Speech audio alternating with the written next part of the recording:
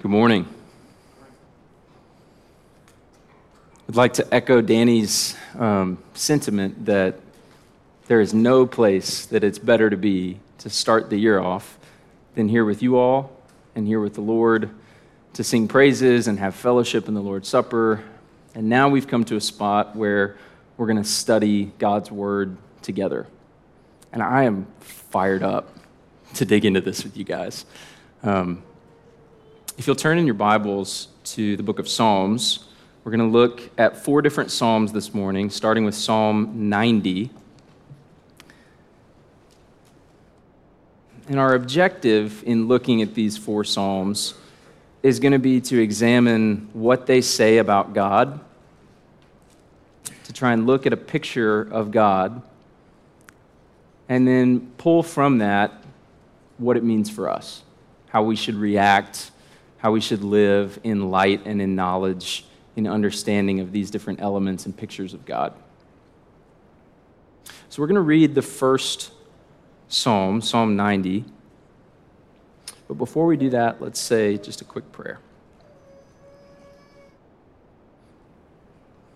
God, we thank you that your faithful love is true. It never runs out on us. It never gives up on us. And we pray that our love would be just as true, would be just as faithful, and would never give up on you. Help us as we study your word and as we look to see you more clearly, that we would have fresh eyes and fresh hearts to do so, that we can take what we can glean from this and use it to live lives that bring you glory. Amen. So Psalm 90, let's read it together. Lord, you have been our refuge in every generation. Before the mountains were born, before you gave birth to the earth and the world, from eternity to eternity, you are God. You return mankind to the dust, saying, "Return, descendants of Adam." For in your sight, 1,000 years are like yesterday that passes by, like a few hours of the night. You end their lives, they sleep. They are like grass that grows in the morning. In the morning it sprouts and grows. By evening it withers and dries up. For we are consumed by your anger. We are terrified by your wrath. You have set our iniquities before you, our secret sins in the light of your presence. For all our days ebb away under your wrath. We end our years like a sigh. Our lives last 70 years, or if we're strong, 80 years. But even the best of them are struggle and sorrow. Indeed, they pass quickly, and we fly away.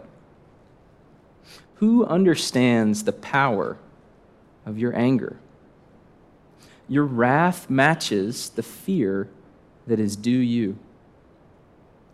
Teach us to number our days carefully so that we may develop wisdom in our hearts.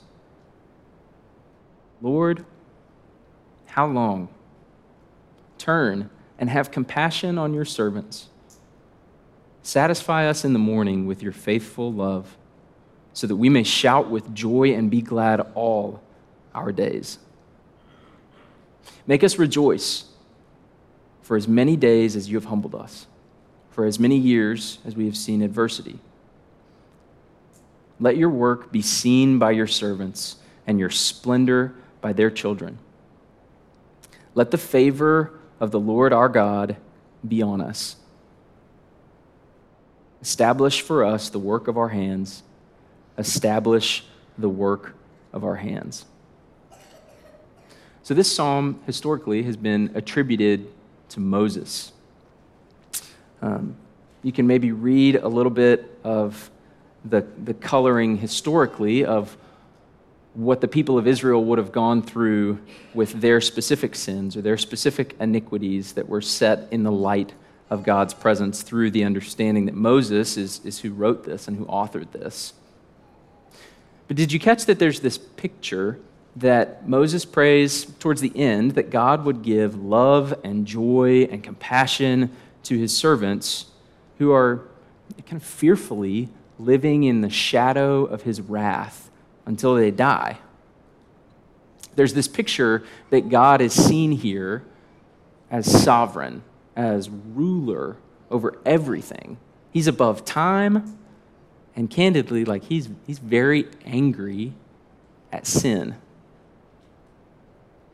So while his servants, while these people, humans, are living their brief lives that are gone in an instant, they're yearning for meaning and significance. Their days are passing away, but there's this picture of hope. Because despite God's hatred for sin, despite the incompatibility of God and our sins, there is hope and an expectation of faithful love and compassion, because that is who God is and that is how he's historically dealt with his people. I mean, when you examine the picture of God, who at the beginning of this is viewed as eternal. He's from before time. He has existed from eternity to eternity. He gave birth to the world. He has seen and known every single man and every single person that's ever lived. And then you think about that power and that impact, and your individual sins are set before such a holy and powerful and awesome being. I think it's completely understandable how people could be terrified of this wrath. Kind of what Chip was saying, of we were created to be holy and blameless, and we've fallen short of that. And so that can be a terrifying thing. It can be scary. But we see that light of his presence that exposes all of our sins is also that same light of his love that then comes through faithfully and can fulfill us. So there's this picture that God's anger, God's age, his duration can't really be measured, but human life can be, right? Now, this isn't a saying, hey, 70 or 80 years is a hard finite cap on how long people are going to live, because we've got people in the audience who've exceeded those benchmarks. But it is saying that it's measured, and it's brief, and it's fleeting. So in light of that God is eternal, he's supreme, how are we to live within the bounds of those short few years? And there's an accountability to God that's pictured here. There's an importance of recognizing our own mortality, but I think it's more than just a recognition of mortality that's pictured here. This concept of numbering our days is an encouragement to God's children to value the time that they have, however fleeting it may be, and to use it for his glory. That last verse, let the favor of the Lord our God be on us, establish for us the work of our hands, establish the work of our hands. When you combine that with reaching out to the eternal, all-knowing God and asking him to teach us how to develop wisdom and how to number our days and use our time wisely, I think that is a phenomenal goal for us starting a year of a life that's going to go by really quickly in the blink of an eye. How should we choose to use our time? How should we choose to measure our days and number our days? I think it's by letting God establish the actions that we choose to take. That if we could have a year where God establishes the work of our hands, where we're satisfied in the morning with his faithful love and we're shouting with joy and glad all of our days, that would be a really beautiful year. So some questions for reflection. Consider the fact that the eternal God who gave birth to the world deeply hates sin. But despite our shortcomings, he consistently provides faithful love to us. What are some ways that you can use 2023 to number your days carefully to develop wisdom in your heart.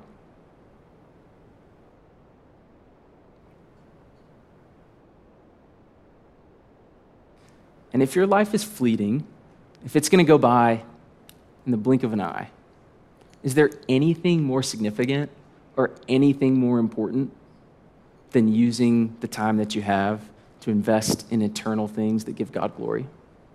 Like, that's just the ultimate spotlight of clarity on how we should be using our time. Louie and I were just talking about that, like on the way in this morning, of how do I make sure I'm using my time wisely? I think this gives us a good snapshot and a good picture. So our first theme is that God is eternal and we are fleeting. Turn over to Psalm 97. That's the next one we're going to look at here. We see a different picture of God here, a different angle.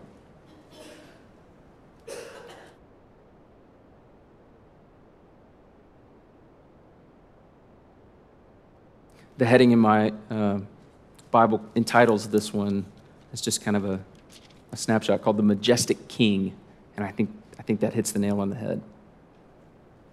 The Lord reigns. Let the earth rejoice. Let the many coasts and islands be glad. Clouds and total darkness surround him. Righteousness and justice are the foundation of his throne. Fire goes before him and burns up his foes on every side. His lightning lights up the world. The earth sees and trembles. The earth trembles. The mountains melt like wax at the presence of the Lord, at the presence of the Lord of the whole earth. The heavens proclaim his righteousness. All the peoples see his glory. All who serve carved images, those who boast in idols, will be put to shame. All the gods must worship him. Zion hears and is glad. Judah's villages rejoice because of your judgments, Lord. For you, Lord, are the Most High over the whole earth. You are exalted above all the gods. You who love the Lord hate evil. He protects the lives of his faithful ones. He rescues them from the power of the wicked. Light dawns for the righteous, gladness for the upright in heart. Be glad in the Lord, you righteous ones, and give thanks to his holy name. So we've got some extra context and extra color here as we think about how God is described in this psalm versus the last one. The last one talks about how he's been eternal and is above time and was before time and will continue to exist, and our days are so fleeting. But here, there's this picture through almost the image of a thunderstorm, something great and terrible and powerful. The idea that God is so powerful that the earth sees what he is and does, and the earth trembles. That the mountains, which are some of the sturdiest things in the whole world, they melt like wax before God. He is so powerful, he created them, and nothing can stand before him. The things that we think are impressive, nothing is as impressive as God. There's also some context that, as we think about when this psalm would have been written, probably within the nation of Israel, we don't see a specific limitation and a specific boundary of the Lord reigns in Israel. This is the Lord reigns over the whole earth. All the coasts and all the islands be glad. He is supreme, and he is the ruler and Lord and the majestic King of everybody who's ever existed.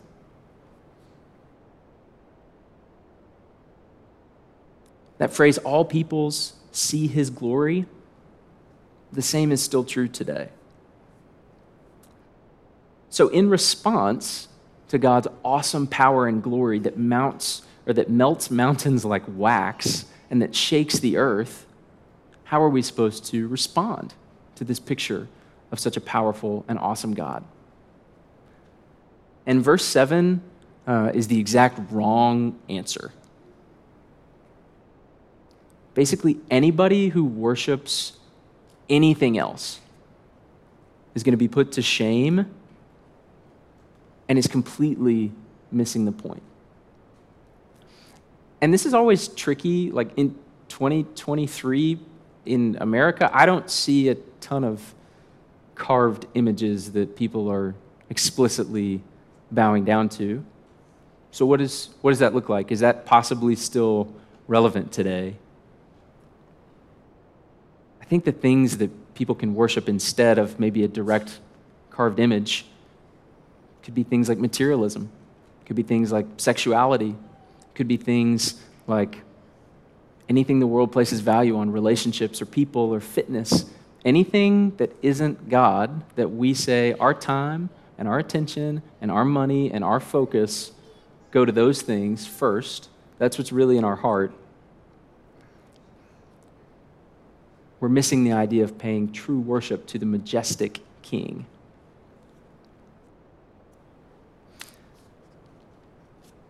And then in the most stunningly direct piece of application, the last 3 verses of this tell us exactly what we need to do to live in light of this majestic King. Reread that again. You who love the Lord, hate evil. Verse 12, be glad in the Lord, you righteous ones, and give thanks to his holy name. So if God is the majestic King over all the earth, what does that mean for us? How are we supposed to react? Well, we're supposed to love him. And part of loving him is also hating evil. Those two things work hand in hand. We can't, the New Testament talks about friendship with the world is enmity with God. We can't be at a spot where we're buddying up to evil and still thinking that we're right with the Lord. We need to love righteousness and hate evil. But we're also instructed to be glad in the Lord and to give thanks to him. So some questions for reflection in light of this theme of the majestic King. When is the last time that you thought about God this way? When's the last time that you viewed his majesty, his immense power, and his presence as so completely superior to everything else in your life? Do we see him this way? What are you worshiping in your life? Is there even the slightest chance that you've let something else take the top spot in your life?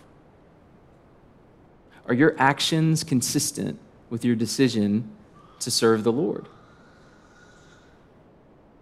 Is the way that you're spending your time, your money, your energy, and your thoughts actively working to love the Lord and hate evil?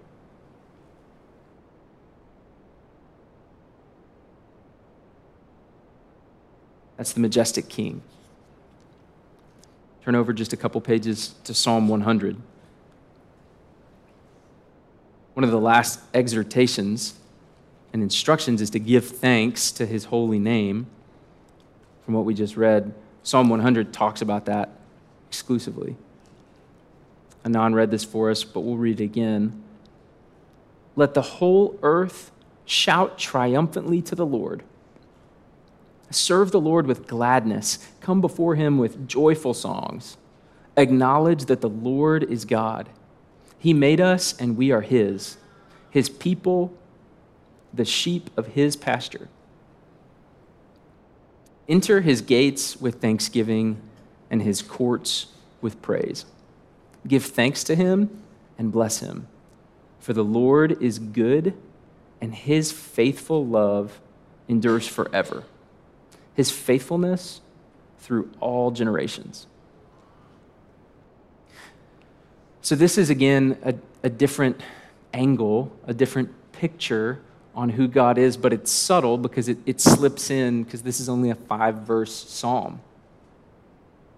So what do we learn about God from 5 verses that are almost exclusively all just give thanks and praise him? It's hidden right in the middle of verse 3 that the Lord is God. He made us and we are his people and the sheep of his pasture. So when we examine that God is our creator, he's our father, and he's pictured here as a shepherd, our protector, our nurturer, our caretaker. Can you see then how it makes sense to thank him and to praise him when he's the one who created you and gave you every good thing in your life? It's a different angle than the scary thunderstorm, mountain melting, wax turning God to say, I'm the one who's created you. I'm the one who's known you from your very first day. I'm the one that when you get a little bit out of line, I'm hooking you back in. I'm taking care of you like a shepherd would his sheep. And then in verse 5, we continue to examine this different angle on the Lord, and it's explicitly said, the Lord is good. His faithful love endures forever. I was talking with a friend the other day, and he shared with me that the 3 characteristics of God mentioned throughout the Old Testament, throughout the whole Bible, that describe him, that he uses to describe himself more than any other 3 traits. He said, do you know what those are? And I said, I don't. He said that God is good, that God is faithful, and God is able. And we see all 3 of those pictured here. God is good, verse 5. He is faithful, verse 5. And then he is able to do all that we need and care in verse 3, because he is God. So some questions for reflection with the idea that God is our creator, he's our shepherd. Are you serving the Lord with gladness? How much thanksgiving are you entering his gates with? Do you believe that his faithful love endures forever? If so, how are we supposed to live before him?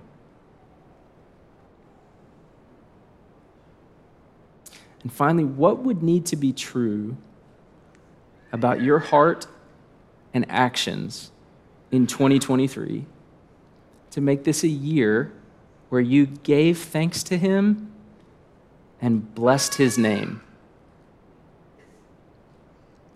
What would need to be true for us to say that we accomplished that this year?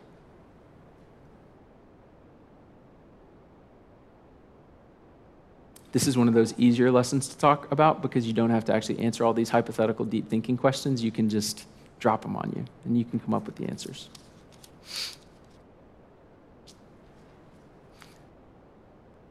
And the last psalm we're going to look at is Psalm 103. This is single-handedly my favorite psalm by a landslide, and I think it can hammer home the beauty and the importance of the God that we serve.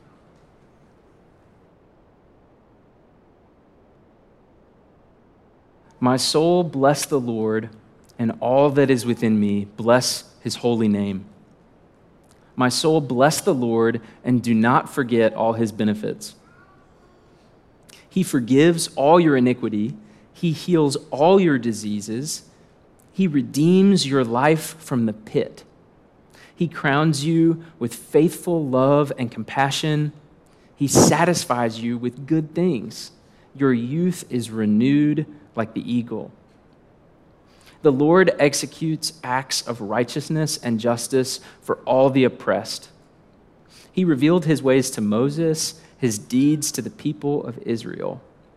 The Lord is compassionate and gracious, slow to anger, and abounding in faithful love.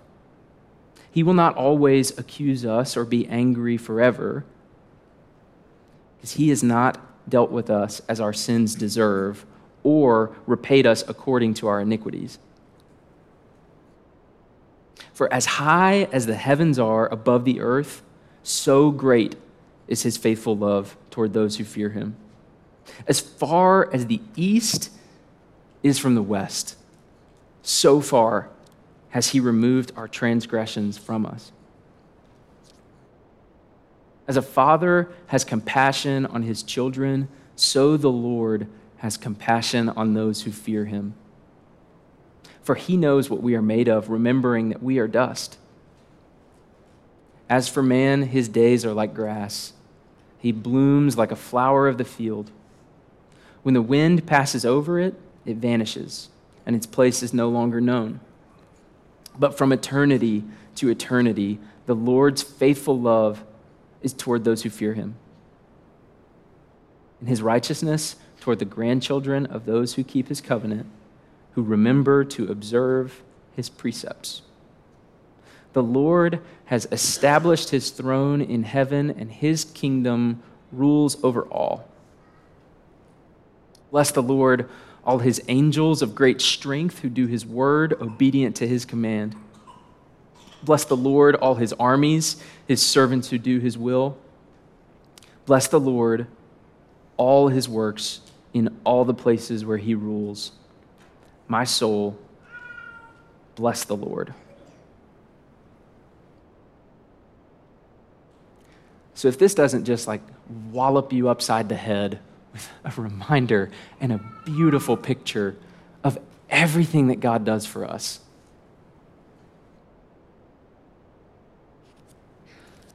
I mean, he's compassionate.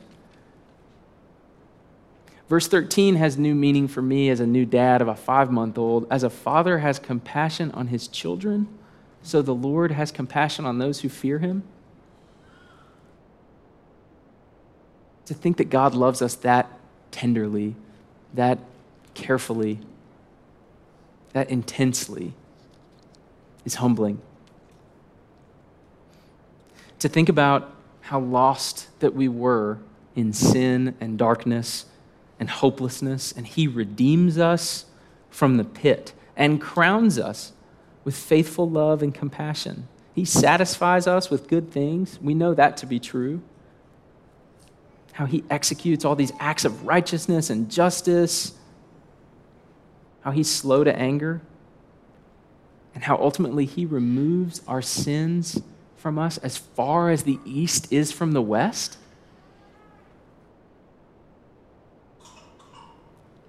This is the psalm that helps you fall in love with God.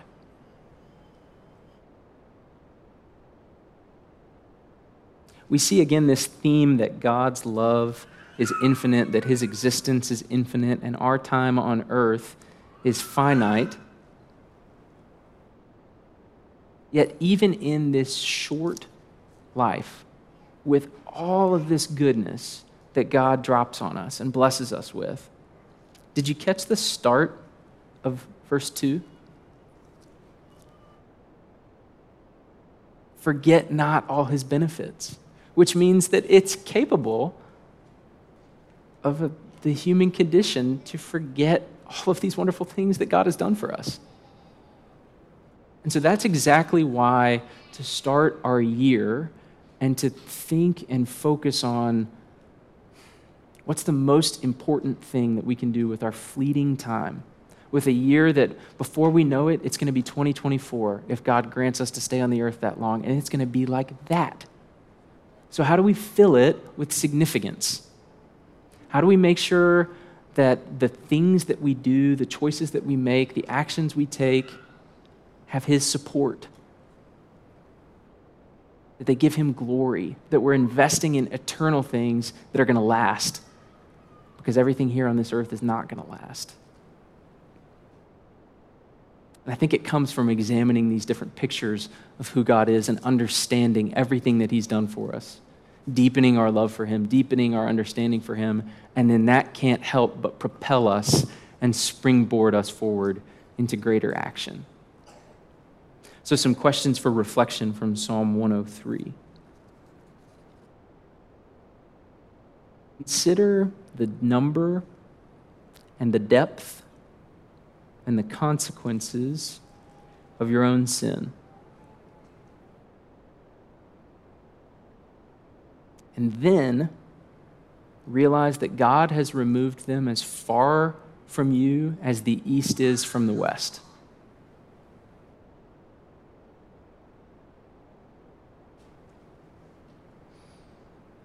How much praise and devotion does a God this gracious deserve? And how can you individually in 2023 make sure that you bless the Lord and don't forget all of his benefits?